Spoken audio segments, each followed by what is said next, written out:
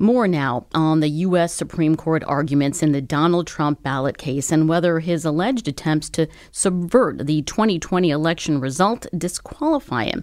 CBS News Chief Election and Campaign Correspondent Robert Costa joins us live on the record. Robert, thanks so much for being with us. So there are huge political implications for Trump's political future here depending on how this goes. Do you think, in essence, this could be the end of the line for him if the judges don't rule the way he's hoping? Well, it doesn't look like they're going to rule in favor of having Colorado kick him off the ballot. If that's every indication we saw today at the Supreme Court, of course, you never rule anything out.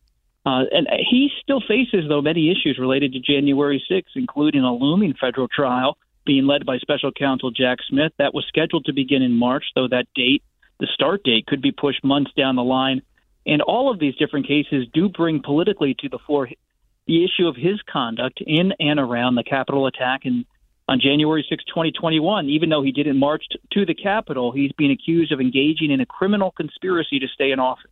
Right. Now, the questions that we heard today, Robert, in the debate back and forth between the justices, you think from what you've heard, it's boding well for Trump so far, especially the arguments by Justice Kavanaugh, for example?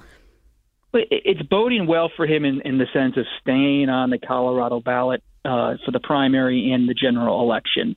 They took an hour for the justices to even discuss the idea of insurrection in Trump.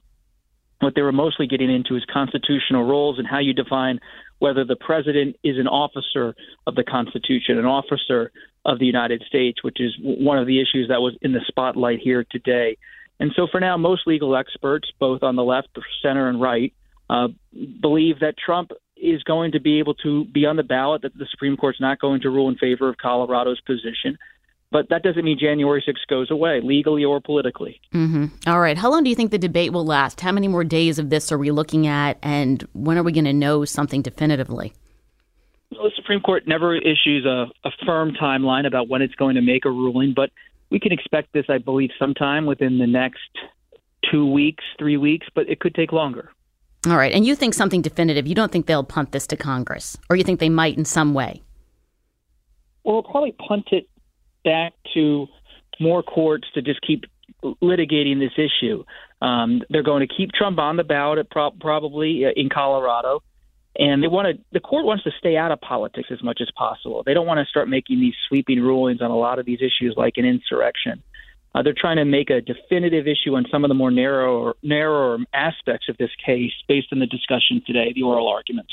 All right. If the ruling should go against him, could he run as an independent and still go against Haley in that primary? He could, right? Well, he couldn't run in the primary for the Republican nomination in Colorado if he was kicked off the ballot. But look, he is now poised to be the Republican nominee unless Nikki Haley, the former Trump ambassador, really begins to pick up traction. That isn't evident at this moment that that's happening. So we'll have to see. Many Trump allies tell me behind the scenes they believe he's going to be able to wrap up this nomination sooner than later with a big win in South Carolina's primary later this month. And then they believe he can have a sweeping victory in the Super Tuesday contest in early March. All right. CBS News Chief Election and Campaign Correspondent Robert Costa. Robert, thanks so much for joining us today on The Record.